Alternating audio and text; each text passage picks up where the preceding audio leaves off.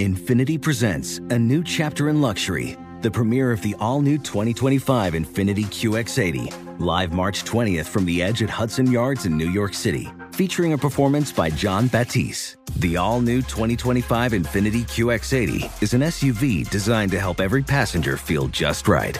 Be the first to see it March 20th at 7 p.m. Eastern, only on iHeartRadio's YouTube channel. Save the date at new-QX80.com. Don't miss it. 2025 QX80 coming this summer. If you want to relive the feels on Grey's Anatomy, Hulu is here for you. What are you waiting for? Let's go. Every episode of Grey's Anatomy is now streaming on Hulu.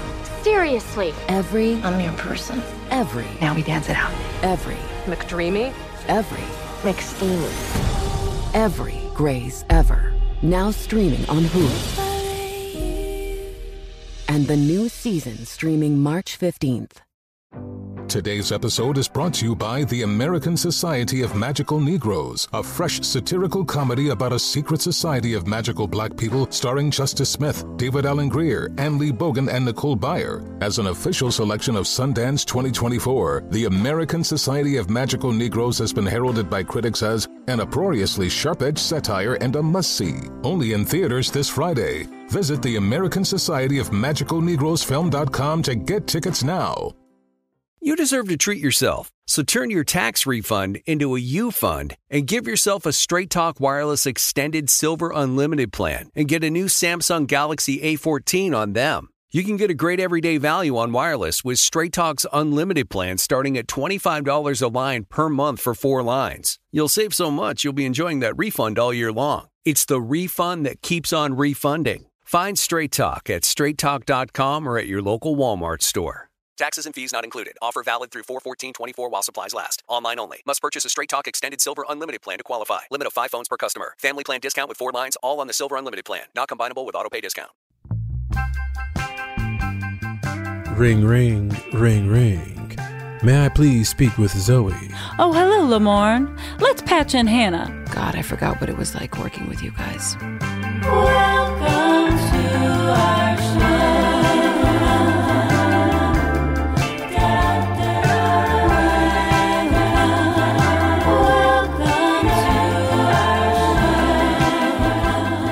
Hi, Eric. Hi. Hi. Thanks for joining us. Oh, Thank you for having me. I'm excited. Oh my gosh, Dude. It's been a while, man. I know. It's been forever. I know. It's been so. The last time I worked with you guys, you were pregnant, Zoe. Oh my God. And my youngest is 5 now. So that's a long time. That's crazy. That's crazy. Yeah, that's crazy. So what's up? I'm so excited to talk about one of my favorite all-time episodes of New Girl. Yes. Yeah, me This too. is a personal top 3. I love this episode so much. Truly. I mean, so much awesome stuff going on. So wait, Eric, this wasn't the first one you did with us, or was it? Yeah, this was the first one. It was. This was my first because you episode, did quite a few. Yeah. About 3 of them, maybe? Yeah. How I did the one in you the get bar. the I did the call? flashback episode in the bar. Oh, right. And then I did the one with Henry Winkler and Julie Haggerty as I like Karen's that. parents. Yeah. Oh my God, that was such him talking about trains. Oh my goodness! But yeah, this was my first one. Very exciting. Do you remember? Wow. Do you remember getting the call, or did you have how did you get on the New Girl director circuit? Yeah, I mean, that was the year. It was kind of like my first year of directing a lot of network TV episodes. I had done an episode of The Office the year before, and it was like that was like my first network TV thing. And then the following year, the Office episode was very well received. So like all of a sudden, like my dance card was full the following year, and yeah, it was really. And then you came on over to the greatest show in television history. Came over to the greatest show in television. The humblest show on television. It's all coming from Lamorne's side, the most humble. You know, that's right. Yeah. That's right. I remember my first conversation though when I found out which episode I was doing. They sat me down and said, "So, we have to do a Ford commercial in this episode.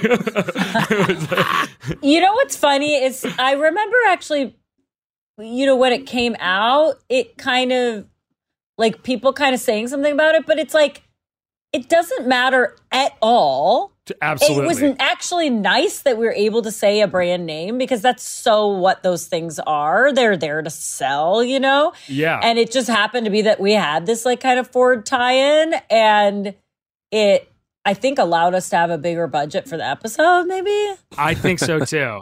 Yeah. My question to you is, did you get credit for both directing a television show and also a commercial? Did you put this on your commercial reel? I did not, unfortunately, no. Wasted opportunity, my friend. Because it does feel like it feels like a scene. It's like very well integrated into the episode. Well, also, I get stuck in the car and fall out of the car. That's right.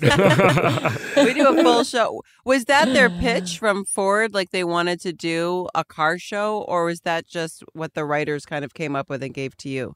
I think it's what the writers came up with. Like I remember Fox. I think it's that Fox like had this deal with Ford and all the shows. Like on American Idol, it was easier. They just Ford would do those little music videos on American Idol, and I think like all the Fox shows had to like work Ford into something at some point. Yeah, I think that's how it was pitched to me. But it kind of worked too. I don't know, better than there was another episode where. I remember, Lauren, I think you might, it was all the guys had to be like, this is so cool. We can open the trunk with our foot. Was it? There were a few. Was that Ford or was that something else? Was that RAV4? It was Ford. I think that's a RAV. It was the Foscape. I think that's what Damon called this car, the Foscape, the Ford Escape. Oh. That's right. The Foscape.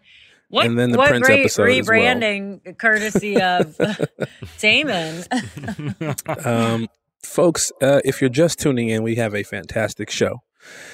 We are recapping episode 5 of season 2, Models. And, obviously you've been listening. We've got writer-director Eric Appel. Now, obviously, he just spoke about all the things that he's done. But where are you now? Obviously, because a new girl, we've turned your life around. Made an honest man out of you. Tell us about what you're working on now. Obviously, some great things, working with some of my heroes. Yeah, I just I did a movie this past year for the Roku channel called Weird: The Al Yankovic Story, which is a like satirical biopic about Weird Al Yankovic that we co-wrote together and I directed, and Daniel Radcliffe is stars as Weird Al himself. And I actually got a lot of press too. It did. I got nominated for a DGA award 2 days ago. Amazing. For this movie, which is funny because we're sort of it's like a satire of awards movies. And now it's like becoming a legit awards movie, which is really funny. That's on brand for this town. That makes sense. Yeah. So, folks, what we're going to do now is we're going to jump right into. We're going to do things differently from what you probably remember about the show.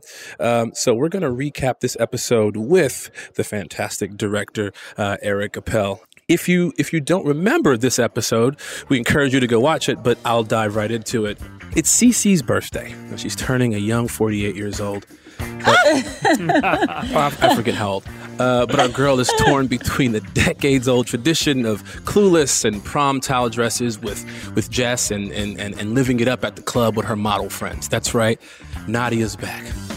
Nadia's back, and she's drinking vodka through her butt. I'm not sure what that is. But no, she always drinks vodka through her butt. It's kind of I still there's a a lot of butt chugging talk in this episode. A lot of butt chugging talk.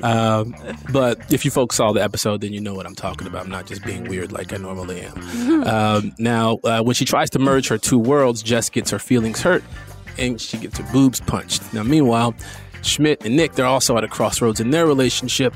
Schmidt gives Nick a box of cookies. And the sincerity, it throws him way off. He just wants a turtle. That's it. And Schmidt is hurt that Nick doesn't think of him. Now, the next morning, Cece wakes up too hungover to do her modeling gig and Jess does not want her friend to get in trouble at work, so she offers to do the job. We spoke about that earlier. Now, the negative perception of modeling is shattered when Miss Day learns firsthand how difficult it is to wear heels at a rotating stage. I mean, come on, man, this is modeling 101. It's hard. I know how to do it. Everybody knows how to do it. That Jessie makes a terrible model, obviously, but she remains a wonderful friend. Nick gathers up the courage to be vulnerable with Schmidt. Everyone leaves this episode better friends. And that's what happened in this episode. And also, Winston was there, I think. Now, back to our show. Yes, episode 205, Models, directed by the Eric Appel and written by Josh Malmuth. Malmuth. His wheelhouse, models. So, what do you remember, Eric, about directing this episode?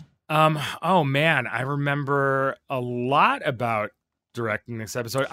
There's actually a funny story about this episode that is like an Appel family classic. Ooh, we have to hear it.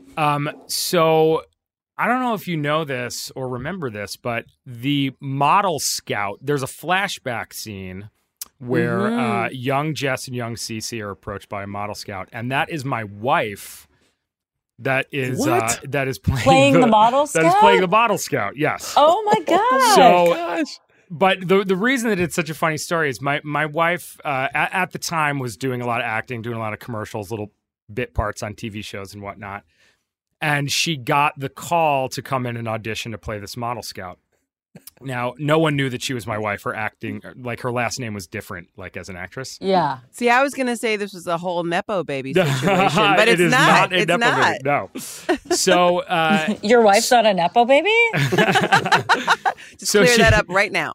So she told me, I remember her telling me, like, I just got called in for your episode. Like, thank you. And I'm like, I didn't put you up for this. Randomly, you got called in to play the Model Scout. But I'm like, I feel it's weird. I pictured the Model Scout to be like older and frumpier for some reason. Right. So Not I'm like, gorgeous, I mean, like nothing your against wife. Yeah. Yeah. I'm like, it just feels, I don't know, it kind of feels like an odd, I'm like, you're more of a model type, you know? So winning all day long. But anyway, I'm like, I'm not going to tell I felt weird about telling people that she was my wife. Like, I didn't want to get her hired or anything, but, you know, because she was or my not wife. hired, right? Yes, yeah, like you don't right. want to affect it anyway. You like want it I to didn't be want to fair affect and it anyway. square. But I did say, I'm like, don't be bummed out if you don't get this, because I don't know if people like, maybe everybody's picturing someone different in this role too. My question to you is, how do you direct her? Is it fine? Is it hands off? Right? No, it's hands fine. off. It's fine. Okay. I think it was fine. Yeah. Oh my goodness. But anyway, so I'm like, I'm not going to weigh in first, and Liz is the first person to weigh in and give her picks for the role, and she picks my wife first. And I was like, so then I chimed in, and I'm like, hey, I didn't want to say anything, but that Johanna Parker is actually Johanna Appel. That's my wife. And I'm so glad that you like organically, came to this, picked her on your own. Well, I actually will say that's most of the time, like I know people who like are model agents and stuff like that, and they're usually kind of really like put together and attractive and like, so yes. I think it was the right thing which to I do, came to hire which like your I wife. came to realize, because I have a 10-year-old and an 8-year-old daughter, and we've been approached at the mall a couple of times here in Los Angeles. Oh my gosh, that's so funny. By people who I think are just trying to get you to sign up for acting classes in the Valley or something. But by the way, my daughter's like, they want me, Dad. This is like, I actually have a funny story about this. Like in high school, I was like hanging out at the mall with my two friends, and this super creepy guy came over to us and was like, you guys should be models. And we were like, I was really skeptical because I was always suspicious. And I remember he was like, oh, some of your friends he said, what school do you go to? And we told him, and he said, oh, some of your friends have modeled for me. And he had a book full of pictures, and he had pictures of some girls from our class, and we were like 15 guys. What? It was very creepy. And then he gave us his card, and I remember my two friends were kind of like, oh, he thinks we're models? That's so cool. And I took the card and I hid it and I threw it away. And my friend was like, oh, do you have that card? And I was like, oh, no, I don't have it anymore. Because I didn't want anybody to get like catfished into like some kind of like, trafficking ring. You find out later that man was Steven Spielberg. Yeah. That man was not Steven Spielberg. That man was more like Jeffrey Epstein. I was about to say, was his name Jeffrey? Yeah. That sounds like Jeff. But like very creepy. Yeah. Like you gotta watch out for teenagers hanging out the mall by themselves. Wow. Yeah, that could have went sideways. But yeah, so that's like my main. That's why this episode is so so special to us at my house. But I remember so much of it, and watching it back. I watched it back last night, and so many memories kind of came flooding back. It's so funny to know. You watch a scene and you're like, that was day one. There's the first scene I shot.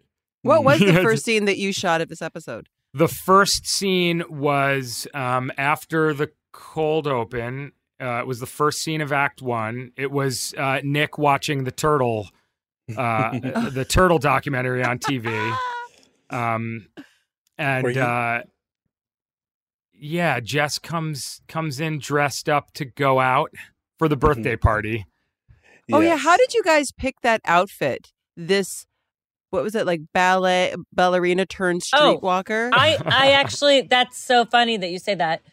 That was a dress I had at home. That was my dress. Really? And and it was like a dress that my friend was a designer, and I love that dress. It's gorgeous. And I like, it's actually really like, I don't know if it's like, it's not like it's ready to wear, but it's like really, it was a really nice dress. But I brought it in because I knew that it was like a bodycon dress that I felt like looked good on me. So, and I know they wanted like a bodycon dress. So I was like, all right, I've got one. For all the folks out there who don't know what a bodycon dress is, what is a bodycon dress? A bodycon dress is like a really figure, like tight dress. It's like is short Kim for Kardashian. Contour. Yeah, body contour. It's something that has that. stretch to it, and is normally really tight. It's like a dress that has some It's like stretch. a boxer brief, but for all over. Exactly. But a dress. That's right. Yeah. That's nice. That's what Hervé Leger says. Yeah, Hervé. Yeah, exactly. And I feel like that's kind of like what the Kardashians always wear. They're always in bodycon. So every night's a club night. Yes, that dress. Yeah, and you know what? I remember so much about shooting this episode. Like it felt like legendary to me. Like our whole, like everything about it felt like legendary. But then what I realized watching it, I was like, oh, but the guys part of this episode was totally legendary too. Yes. It's like give a cookie, get episode. a cookie is one that a lot of people quote and are always asking. Jake and Max about all the time. I think someone thought, I remember when we talked to Malmuth that a lot of people had thought that was improvised, that give a cookie, get a cookie, get a cookie, give a cookie, that was improvised, but it wasn't, it was written. Yeah. Just it's the cross section of, great directing, great writing and great acting right there. Yeah, that scene, that was a memorable scene. I remember Jake actually real tears, getting emotional in that moment. And it was pretty early in my directing career. And, I remember just wow, this is crazy. Yeah. This is crazy. It was unexpected in that moment, but it was really I'm like, oh, he's really going for it. This committed. is amazing. This is amazing. Yeah, the girls are flying fists and the boys are just crying. Yeah. In moments like that, when you're working with a guy like Jake Johnson, who we come to know as a person who probably can't read, So, I mean, and I say that in jest, but he loves to improvise. Like, he loves it a lot. Now, does that throw you off when you come on a show, so like you said, so early on in your directing career, with a cast of people that love to improvise and a crew of writers and showrunner who love to improvise? How did you work with that? How did you deal with that?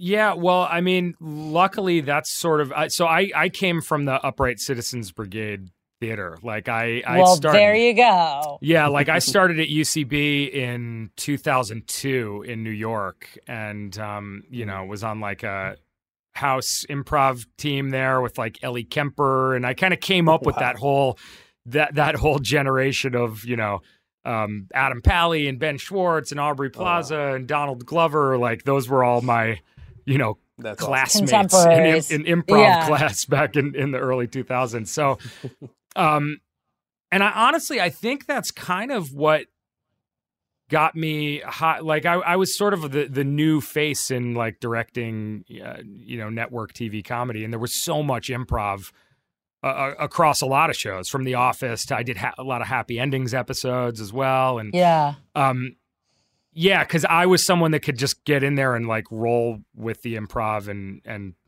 pitch new things, and just like I kind of knew how. It's just the world I came from, like a very collaborative, comedic world. Were you allowed to pitch a lot of stuff here on our show? I know there's some certain parts, the Russian cartoon, the Russian the monkey cracker thing. Like there was an animation to that. It really does look like me. I really do resemble that monkey cracker thing. That was so good. And like the music that Ludwig wrote for it, and Are you involved I love at all like in the that whole making of monkey cracker. It's funny. There's a part in the episode. There's like this dance monkey part. I'm like, I wonder if the song "Dance Monkey," that song "Dance Monkey." Have you ever heard that song? No. Oh, there's this like pop song from a couple of years ago called "Dance Monkey," and they stole it from us. My daughter's really into it. I'm like, I wonder if this was somehow influenced by like this Dance Monkey episode where she's telling Jess Dance Monkey. But yeah, the monkey cracker thing, monkey cracker. Yeah.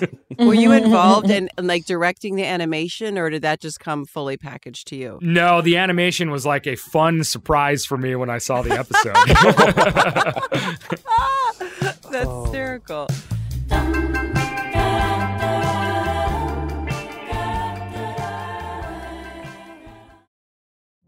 Witness the dawning of a new era in automotive luxury, with a reveal unlike any other, as Infiniti presents a new chapter in luxury, the premiere of the all-new 2025 Infiniti QX80.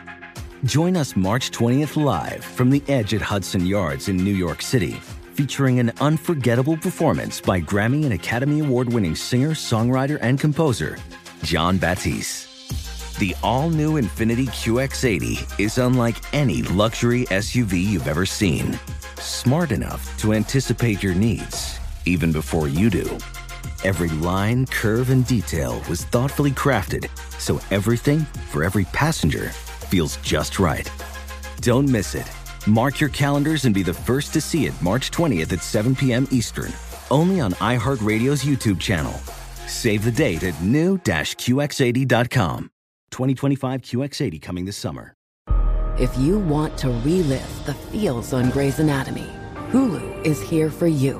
What are you waiting for? Let's go. Every episode of Grey's Anatomy is now streaming on Hulu. Seriously. I'm your person. Now we dance it out. McDreamy. McSteamy. Every Grey's ever. Now streaming on Hulu. And the new season streaming March 15th.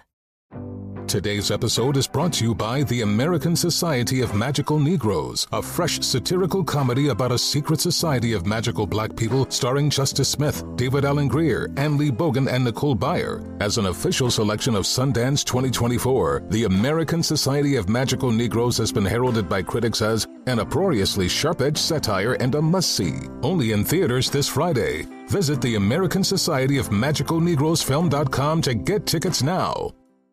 You deserve to treat yourself, so turn your tax refund into a U fund and give yourself a Straight Talk Wireless Extended Silver Unlimited plan and get a brand new Samsung A14 on them. Straight Talk Unlimited plans start at $25 a line per month for 4 lines. You'll save so much, you'll be enjoying that refund all year long. It's the refund that keeps on refunding. Who would want a few extra bucks in their pocket? Straight Talk is a great everyday value on wireless. Plus, it all runs on the most reliable 5G network in America. So treat yourself to Straight Talk today. Find Straight Talk at straighttalk.com or at your local Walmart store. Taxes and fees not included. Offer valid through 4/14/24 while supplies last. Online only. Must purchase a Straight Talk Extended Silver Unlimited plan to qualify. Limit of 5 phones per customer. Family plan discount with 4 lines, all on the Silver Unlimited plan. Not combinable with autopay discount. Straight Talk utilizes the network with the most first-place rankings and Root Metrics 1H 2023 5G reliability assessments of 125 metros. Results may vary. Not an endorsement.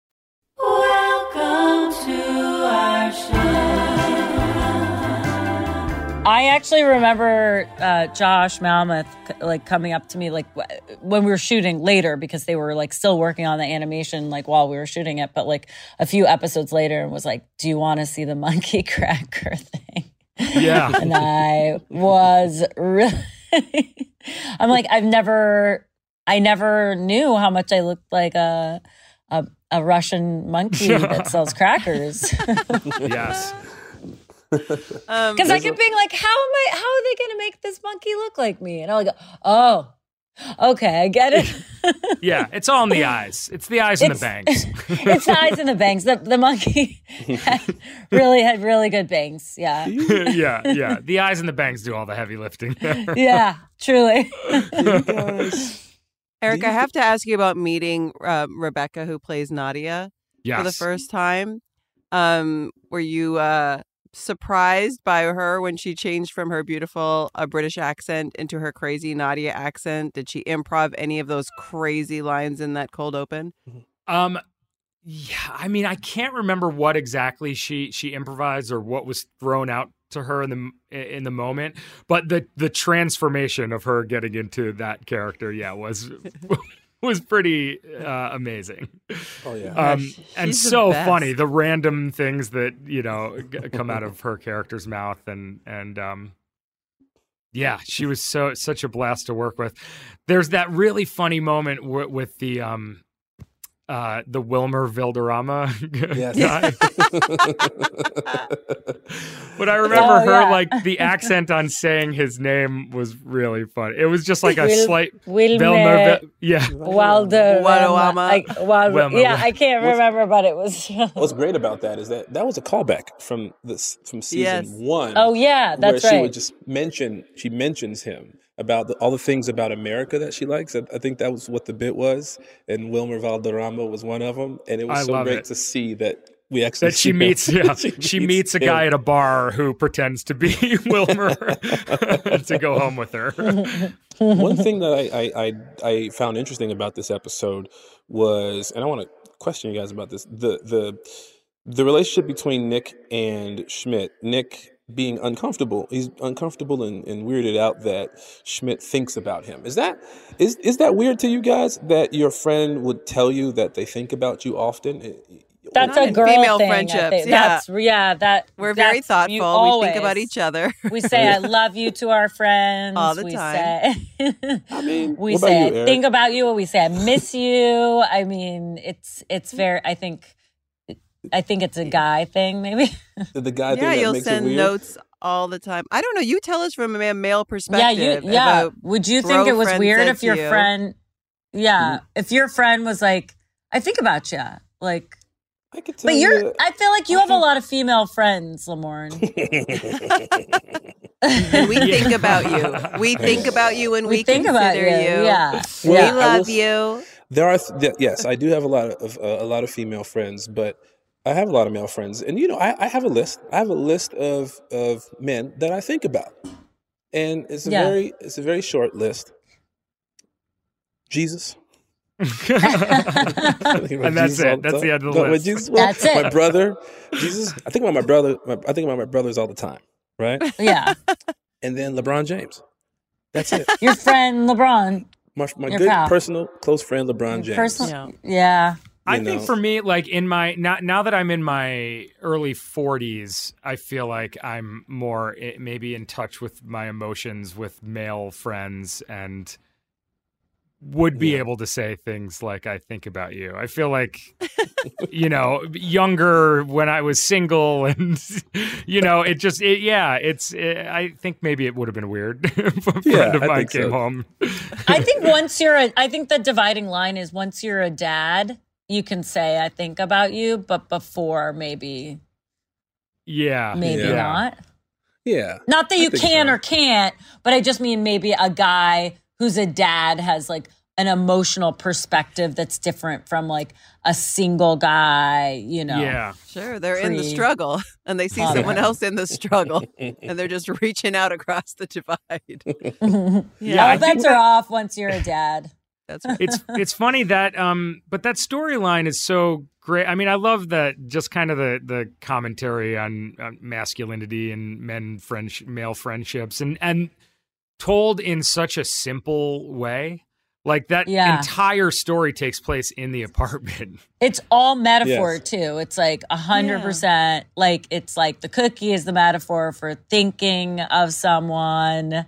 Yeah. And then the turtle or the tortoise is the metaphor for like, friendship or whatever. It's nice. You could definitely I mean, I felt like both the kind of guy storyline and the girl storyline were both little like one act plays. I know, but the thing I forgot about it is really the whole episode is answering the question, would you still be friends with them if you met them today? And that's what both Nick and Jess are facing. Right. And I forgot that was a thing that joined it together with Would you judge dudes. a friend that became a model? Right. Me? Like, would you? Yeah, I'm asking you. No? Someone's happy. If someone is happy, I'm happy for you. Let's get it. But it's funny. You get why it's like more like Jess is like. I think it came from a protective place. Because she knew her as a kid, and that's not how she thought of her, I think, That's right. I think that was the you origin have of it. Expectations for people. Yeah. I wouldn't judge someone who became a model, but maybe like if you're friends with somebody from when you're, 7 years old and, you think you're the same, and then one of you ends up becoming a model, and then there are a lot of kind of like surface level things that go into that. Right, like but vodka drinking. Like a lot of it I think is like the circle that person is that in she runs now. in. Exactly. Yeah. Yes. And we see that come to light in this episode when you're trying to fit in a little bit with her friends. Oh, yeah.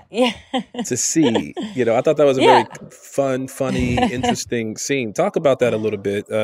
Even from the creation standpoint, Eric, there's the dancing, the mocking. It was also funny to me. And then the boob fight. I have so many things to say about this boob fight. Yeah, the boob fight is really great. Do you remember, Zoe, they offered us, I don't know if you remember this, Eric, if we needed any protection? Oh, yeah. I was like, I think we're okay. And we both were like, I think we're fine. We're not You're not going to be really... like really slugging it out. But they were like, you didn't have pads for that?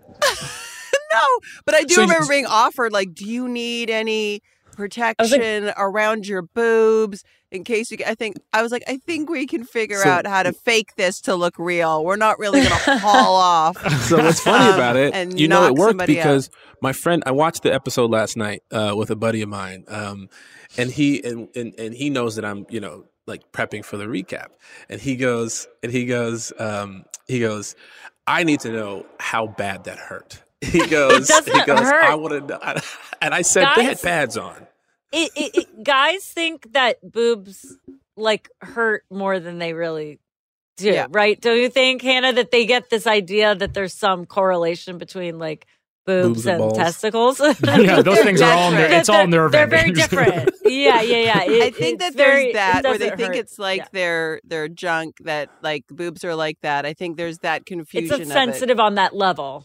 That's right. But I also think that we have trust that nobody's going to punch anybody. Because I remember seasons later when I had to do the scene where I kick Cece kicks Nick in the dick, right? And I was like, we're gonna fake it. Like there's this, or I punch him in the dick in a bar. I just remember that. And they asked Jake, they're like, do you want a cup? And I'm like, oh my God, it's just a fake thing. And he was like, I want a cup. And I was like, bro, he's like, funny. Just in case. But no, neither Zoe or I wanted padding or protection.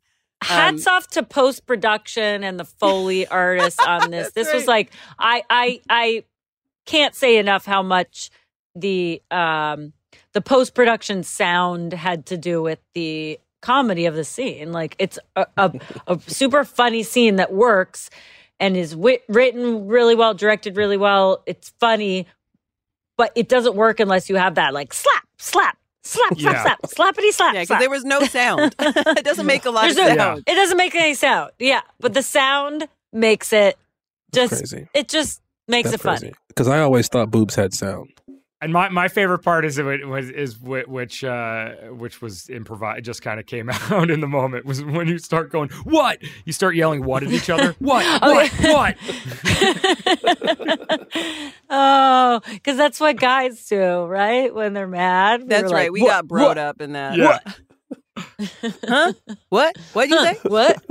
The other weird memory that came flooding back to my mind was that I think they were setting up for the boob fight because we were doing it downtown, right? In this like weird. It was in a real grungy it was a warehouse. Yeah, it was so gross. And I remember by a train track. Liz was there, and Josh was there, and we were just hanging out, and I feel like Liz just like lit up like a Christmas tree, and you were standing there too, Zoe. I feel like, and we just gotten confirmation, that Jamie Lee Curtis and Rob Reiner were going to play your parents. Oh, wow. I remember that moment, I had to sit down. I was like, are you joking? That to me was just like the hugest casting of like these huge You stars. were like, these are the chicest wind chimes. These are the chicest wind chimes. All right. If anybody who gets that, and Real Housewives fans, yes, I had to call I called my parents. I was like, oh my gosh, like our show. I just felt like, which was a great show and it was beloved, but I was like, that just like elevated the whole thing, and I was going to be sitting in a room with these two incredible people, and maybe they would come back and keep being the parents, which they did.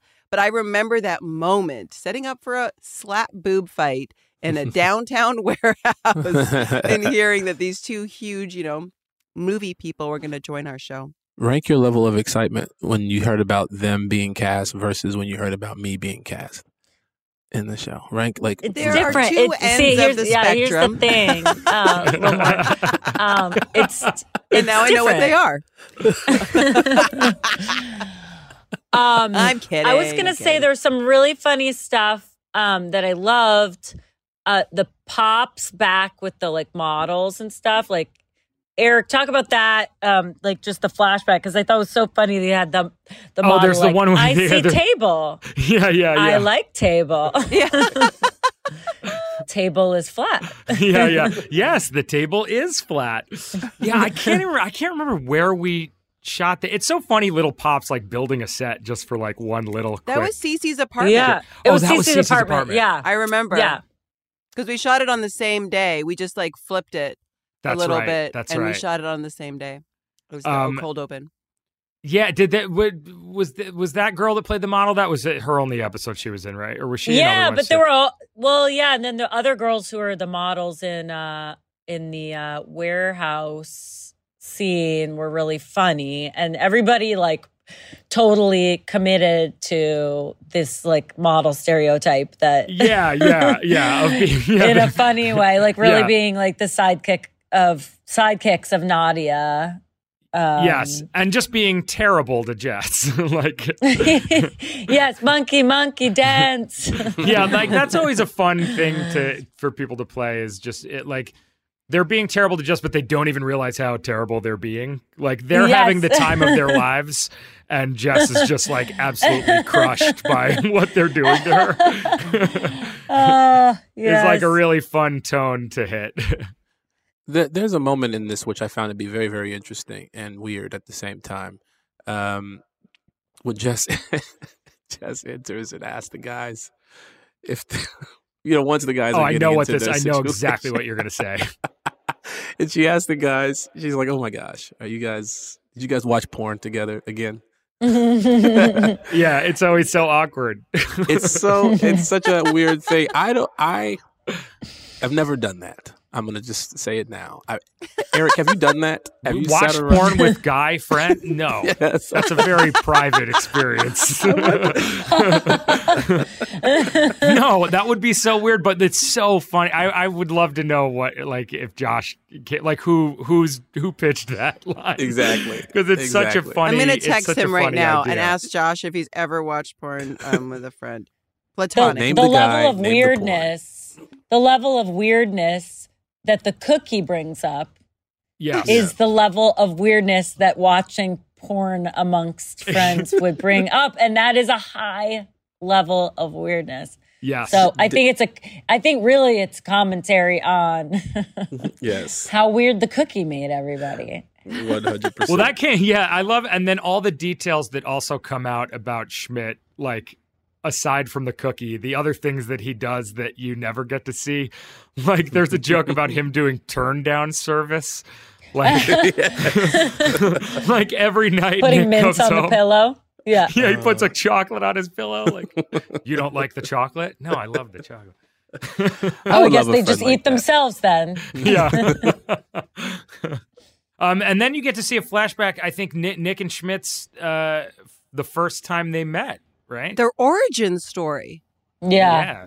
Their college scene. Eating ramen. Talk to us about that. The raw costume.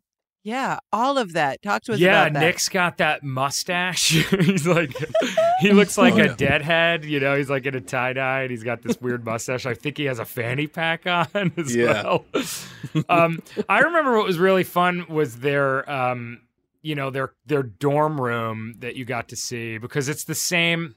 It was also one of the really fun things for me about directing the show is like, like the first show I did was The Office, but then this show, it was like, everyone's my age. Like, I'm making a show, I'm directing a show about people that are my age. So the college flashback, it's like, this is when I was in college and this dorm room looks like my dorm room.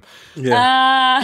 Like there was a Fight Club, like Nick had a Fight Club poster on the wall and, just getting to see some of those specific things. Yeah. How much did you get to inform, like, their wardrobe or that whole dynamic that kind of happened, or how Schmidt looked, or was that all Liz? I think that was all. I think that was a lot of Liz. Like, I had a little bit of input on just some of the things in the room and what the room looked like. But I remember when we shot the scene, there was just a really long, like, there was so much improv in that scene. We just kind of let those guys go. Like, once you get, Schmidt's in that costume. And like, they're just both in these, like, it's a lot of inspiration, a lot of scope for the imagination there. Yeah. Like, I can't remember what exactly was scripted and what wasn't, but Schmidt was eating hard ramen, like just the noodles, like crunching on ramen noodles. I've seen people do that. It's weird. Yeah. Nick's like throwing them in his mouth to try to get him to catch them at one. There was like a gag reel or something. Or does it play during the end credits? At the end credits. He gets body slammed. Yes. Yeah. There's the body slam. The body slam's actually in the episode, but at the end they're like just there was just like so much gold. Oh, that's right. He goes, when he catches he's throwing the food out his mouth. I think that's yeah. There was so much gold in that. Do you remember that cake dude's part at the end was like a reshoot? Yeah, yes. I did not. I was not there. You for weren't that. there because No. I actually remember that. Like, and I will say, I actually believe this to be like a perfect episode, but that piece they were like trying to figure out how to make the end work exactly, so it all kind of came together. And that Jake really didn't like the cake dudes part. And that he talked about cake dudes for like years afterwards. He was That's like, right. and then it's just cake dudes. Like, he used cake dudes as a thing. But I remember we shot it really fast. Like, you weren't even there, which is crazy. Yeah. We shot it really fast at the end of some, like, other episode. Like, when we were shooting another episode, they were just trying to find, you know, the ending that they could, you know, that would fit in, you know, 21 minutes and 35 seconds. Yeah, I can't. Can you remember what the original ending was? It was a scene. It was everyone back around the table. It was around the table, maybe, or something, and there was cake there. I don't remember, but yeah, it's funny. I don't remember what the original one was, but it probably was too long. You know, they used to send you a DVD of your director's cut. Oh, wow. Yes. But back in the day. It was probably too long because everything lived and died by this like 21 minutes and 35 seconds, and everything was like that. I mean, it's still true in network TV today, but like now we watch so many shows that are on streamers and, you know, cable and everything. But it's like it had to be over by then, and there was no wiggle room. I remember that this one was kind of tough in editing to get it down to time. I bet. So much Winston dialogue. So much Winston. Yeah, we cut out the whole Winston storyline. There was a C story with Winston. Well, Winston stares at a laptop and then gives wise, sage advice from over the screen. But there was, I remember, I want to say that my director's cut was like 7 minutes over time or something. Oh, it was wow. like really long. Because so much episode real estate was taken up by the car show, which is this big set piece. Yeah. I remember we talked about it, Zoe, being like a real Lucille Ball moment. Yes. And I loved how that, like, I thought it was so much fun to do and to work on. And I also have to give props to Monica Bronger, who's my stunt double. Yes. She's absolutely amazing. And like anything that was like unsafe for me to do, like she just was like so there and game. And she would like always like watch me, get my body language right. And then could be so funny and then do something totally dangerous at the same time. Yeah. But that was such a fun sequence to work on. And I also the two, like the car announcer, and then I actually know one of those guys who's like the car, Rob Reines. He's a really funny guy. But he was great. Yeah. Yeah. And then the other guy who's like announcing, I don't remember that actor's name. We'll have to get it. But when he's announcing, he's like trying so hard to keep it professional, but I'm so unprofessional. My eye is like one the heavy eyelashes. Yeah, that was such a funny thing that like the eyelashes were too heavy for your eyes. Double magnums. Like Jess is so out of her element as a model that like she can't even handle, like she has weak eyelids. Weak eyelids. But it is true because I actually know friends that like don't wear makeup at all. And if you try to put makeup on them, they're so confused. You know, it's like it really throws them off their game. But it's also like the heels too. They also put me in the highest possible Doesn't heels. Nick make a comment too about it? He's like, "What's on your face?" Oh yeah. What's that on your face? It was like oil or something. Yeah. James M. Connor, by the way. James M. Connor. Shoe polish, I think he said. Shoe polish, yeah. So I just James got a M. text. Connor James is M. the Connor. actor that played the okay, yeah. Well, he was great too. A lot of really great people in this episode. I just got a text from Josh about the watching porn with your friend platonically. So I said, who pitched the watching porn together with a platonic friend joke? Did this happen to someone? And he goes, I don't remember who pitched it. It's a good point, though. And I said, did this happen to you ever? You just got to ask. He said, no, it has not. But it's funny. And I feel like you see it referenced in movies. Guys would be like, let's go watch porn. And it sounds horrible. Yeah, I cannot imagine that being an enjoyable experience. Unless your friend's a porn star and you're just critiquing their work. You know what I mean? Give them notes. As one does. You have to. Let me You improve your Don't art. you know? Yeah. Are there porn critics? Like, People that like they have the award show. I think they got the award show. I've never Isn't heard that of their it peers, before. though?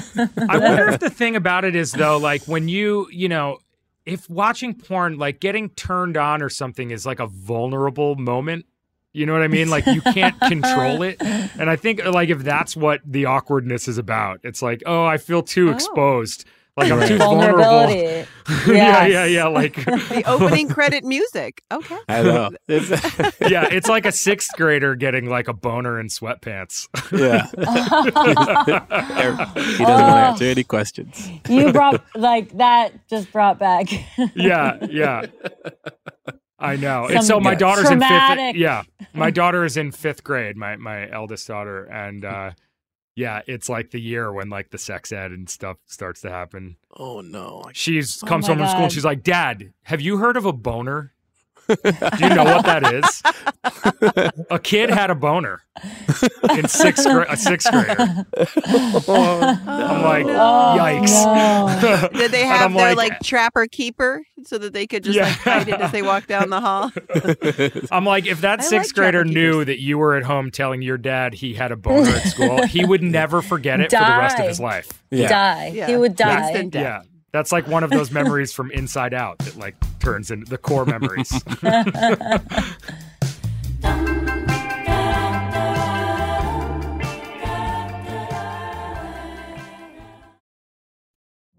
Witness the dawning of a new era in automotive luxury with a reveal unlike any other as Infiniti presents a new chapter in luxury, the premiere of the all-new 2025 Infiniti QX80. Join us March 20th live from the Edge at Hudson Yards in New York City, featuring an unforgettable performance by Grammy and Academy Award-winning singer, songwriter, and composer, Jon Batiste. The all-new Infiniti QX80 is unlike any luxury SUV you've ever seen. Smart enough to anticipate your needs, even before you do. Every line, curve, and detail was thoughtfully crafted, so everything for every passenger feels just right. Don't miss it. Mark your calendars and be the first to see it March 20th at 7 p.m. Eastern, only on iHeartRadio's YouTube channel. Save the date at new-QX80.com. 2025 QX80 coming this summer. If you want to relive the feels on Grey's Anatomy, Hulu is here for you. What are you waiting for? Let's go. Every episode of Grey's Anatomy is now streaming on Hulu. Seriously. I'm your person. Now we dance it out. McDreamy. McSteamy. Every Grey's ever. Now streaming on Hulu. And the new season streaming March 15th. Today's episode is brought to you by the American Society of Magical Negroes, a fresh satirical comedy about a secret society of magical black people starring Justice Smith, David Allen Greer, Ann Lee Bogan, and Nicole Byer. As an official selection of Sundance 2024, the American Society of Magical Negroes has been heralded by critics as an uproariously sharp-edged satire and a must-see. Only in theaters this Friday. Visit the American Society of Magical Negroes Film.com to get tickets now. You deserve to treat yourself, so turn your tax refund into a U fund and give yourself a Straight Talk Wireless Extended Silver Unlimited plan and get a brand new Samsung A14 on them. Straight Talk Unlimited plans start at $25 a line per month for 4 lines. You'll save so much, you'll be enjoying that refund all year long. It's the refund that keeps on refunding. Who wouldn't want a few extra bucks in their pocket? Straight Talk is a great everyday value on wireless. Plus, it all runs on the most reliable 5G network in America. So treat yourself to Straight Talk today. Find Straight Talk at straighttalk.com or at your local Walmart store. Taxes and fees not included. Offer valid through 4/14/24 while supplies last. Online only. Must purchase a Straight Talk Extended Silver Unlimited plan to qualify. Limit of 5 phones per customer. Family plan discount with 4 lines all on the Silver Unlimited plan. Not combinable with autopay discount. Straight Talk utilizes the network with the most first-place rankings and root metrics 1H 2023 5G reliability assessments of 125 metros. Results may vary. Not an endorsement. Welcome to our show. Hey guys, do you know what time it is? It's meme alert time. Memeable moments. Every once in a while, there's something that will happen in a scene of a movie or a TV show that will shatter the walls of said show. something that will stand out in a project, so much so that fans will refer to that scene and not even have seen the show. Now, in this episode, we've stumbled across another iconic moment in New Girl history, and we've already spoken about it. This one is truly a fan favorite. Gave me cookie, got you cookie. Now, that meme is a shorthand for wanting to express fond emotions, but being unable to do so in a straightforward manner. So let's talk specifically about the filming of that scene.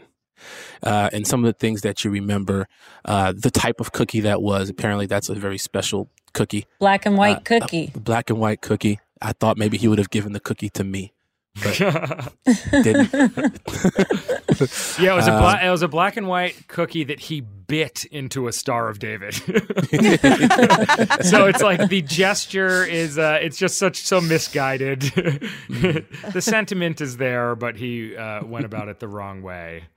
Now, I remember, Zoe, you said that it was that was scripted. That wasn't an improvised moment? Scripted, yeah. It was all scripted. And I remember specifically, Jake, in because people have asked about that moment a lot in, like, you know, I remember Q&As, and I remember people saying, like, people always asking if that moment was improvised, and always Jake Johnson was like, no, that's Josh Malmuth.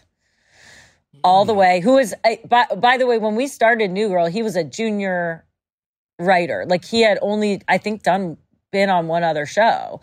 And, like, first, I remember it was like, I was like, this guy is hilarious. And just so fun. And, like game, you know, he's a fun writer to work with, you know? Have you guys seen this meme go around? Have you seen this, Eric, at all? I've seen it in the wild a couple of times. Yeah. And, me too. And I'm always, like, tickled to see that pop up. Yeah. I mean, I think quite a few times I've seen it pop up, and yeah, I'm like, oh my God, I can't believe yeah. That's me, you guys. I remember that the cookie thing at the table read killing. Like, I remember everyone, Fox and 20th, and I remember everyone just saying, like, no notes. You know, like, after the table read, you discuss everything. You give notes on you know, here are little things, you know, to change in the script or to plus up and focus on a little bit more. And I remember it was like, the gimme cookie, got you cookie, the cookie thing, no notes. Excited to see it. It also, like, set the foundation so deeply for the rest of the series, for the audience to understand how deeply these men love each other. You know, in a spoken way. Like, Jake had to say it. You know, Nick's character had to say it. And I just feel like that was something that just set up so much comedy then, and so much stuff that was just understood by the audience for the rest of the series, which is why it feels so important to the show. Yeah, to see Nick get vulnerable in a way like that. Like, he makes fun of Schmidt for crying earlier in the episode. And, you know, then he starts crying. You know, it's like such a great moment. Aside from being hilarious, it's like just works on an emotional level. Yeah. Exactly. Yeah, it's such a great scene. Should we dive into A Little True American? Yes, we're back, and it's time for True American.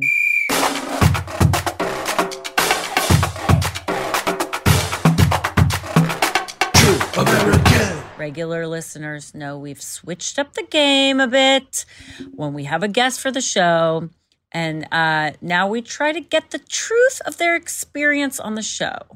Eric, are you ready? In episode 1 of season 2, Schmidt decides to throw a party after he gets his penis cast off to announce he's ready to have sex again, which just saying that is ridiculous. And the guest list includes a writer from Crank Yankers. Was that writer you? And would you attend Schmidt's party? That writer was not me, unfortunately. And sure, I love a party. I will. Who is the Crank Yankers writer? I remember this episode, and I watched it recently, but I don't remember them saying. I think he said the writing staff from Crank Yankers. I think so. They were always those like lists that were funny. Yeah, but you would go to Schmidt's penis cast I'd go to Schmidt's penis cast unveiling party. I mean, how well would you have to know Schmidt to attend? I mean, I would go if I barely knew him. I like putting myself in situations that will yield a story that I can tell. Me too. Yeah, it's so funny. A lot of people have this, or like have so much social anxiety, and it's not that I don't, but I love an awkward moment. Like I love. If I can have an awkward moment, I'm excited about it. And so if I get invited to a party where I know nobody, I kind of am like, ooh, how awkward will it be? Yeah. I'd love to be a fly on the wall at that party. Sort of, in the corner on my phone. Just kind of exactly. It's true. There's low expectations of you when you're that guy at the party.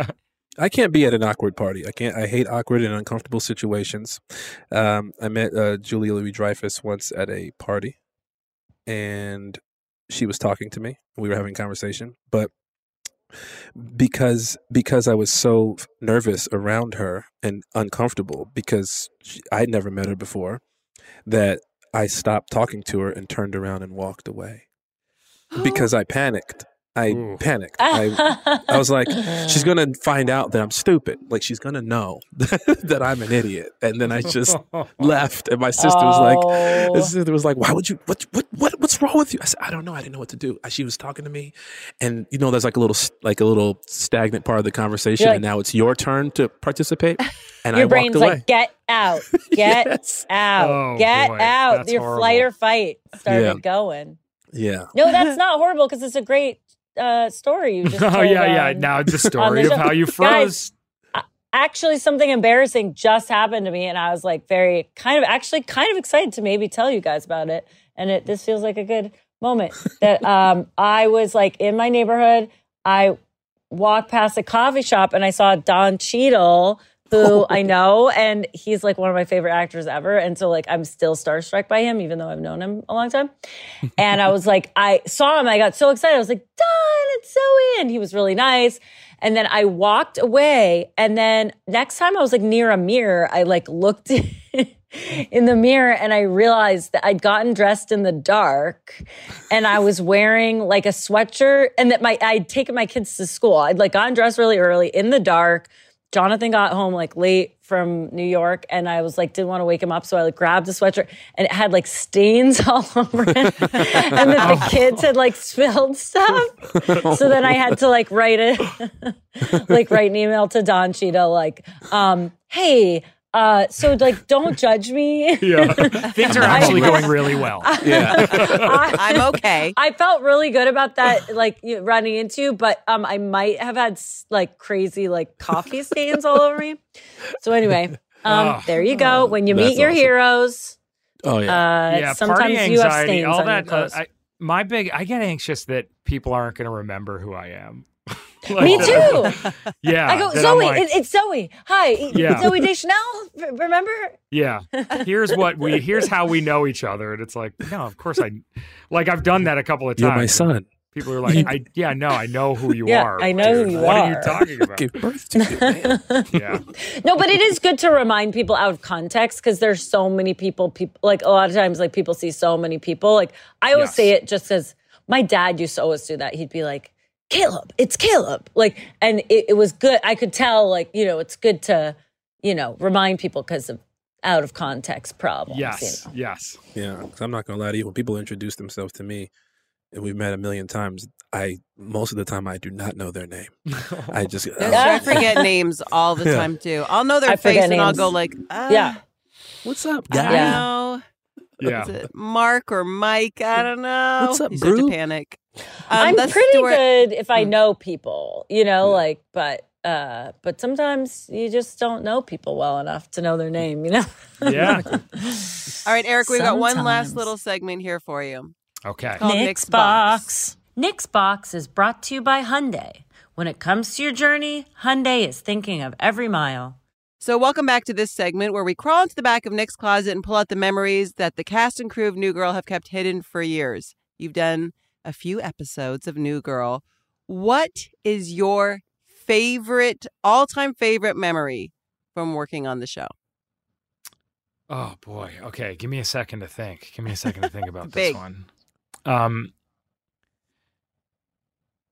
I think it's probably the scene in the the final episode that I directed. It's shooting this train, this scene where Taron Killam is rambling on about trains and improvising. That was something where he improvised funny, like a ton of just facts about trains. He's like just a dud of a boyfriend, of like a guy that Jess starts dating.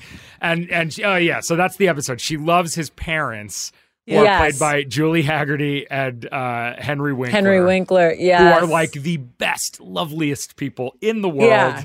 And it's just this like awkward dinner where she's like gotta break it off. And it's like, I remember just him just going on and on and on about trains, and everyone just like dying laughing during He's so funny. I had asked him if I said, are those real facts about trains? He said, no. I mean, great improviser. Thanks for bringing out Nick's box, Hyundai. Remember, from shopping to buying to owning, Hyundai has your back. Like our favorite memories, taking a Hyundai on your journey will keep you feeling safe and warm. Learn more at HyundaiUSA.com. Okay, So we do this segment called Where's the Bear? Where's the bear? Because there is this big fan rumor that there is a bear in every single episode. You have directed multiple episodes. Did Liz or any writer or producer ever tell you, we just need to make sure that we have a bear somewhere in an episode, a little toy bear, a bear on the wall? Ever said to you? Oh my gosh. I'm not sure about the bear thing. I think I sort of I think there's some bear reference in like the Latvia scene. I think there was in the Latvia episode. Because in this episode, there's a bear in Winston's room. So the fan theory checks out for this episode. Okay, it checks out for this one. I don't know if I was told about the bear on this episode, but see, it's a maybe. If it's there, it's there. It's possible.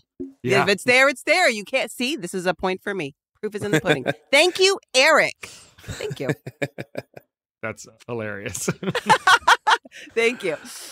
Eric, we might have to have you back to talk about some of your other episodes if you're willing. I would love to. There's so many fun memories. Yeah, the next one I did is like a flashback episode. There's more. There's Schmin at the Christmas tree lot. Winston in Latvia. Yes. Yeah. So there's a lot of really fun stuff. I would absolutely love to. Okay, that would be amazing because this was so much fun. Thanks for taking the time and revisiting. And thanks for having me. It was great to see all of you again. So nice to see you, man. Such a pleasure to see you, bro. Don't forget to like and subscribe, everybody, and also feel free to go to our website and pick up some of our merch. We got Where's the Bear merch. We got True American merch. Welcome to our show. Merch available now. You've been listening to Welcome to Our Show, a New Girl recap podcast. Welcome to Our Show is a production of iHeartRadio, hosted by Zooey Deschanel, Lamorne Morris, and Hannah Simone.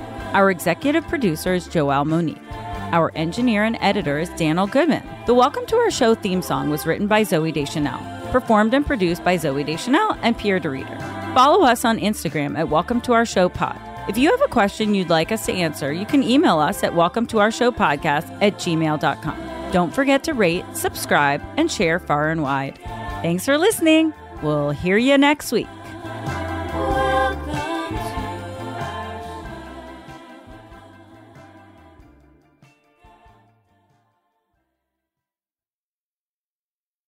Infiniti presents a new chapter in luxury, the premiere of the all-new 2025 Infiniti QX80, live March 20th from the Edge at Hudson Yards in New York City, featuring a performance by John Batiste. The all-new 2025 Infiniti QX80 is an SUV designed to help every passenger feel just right.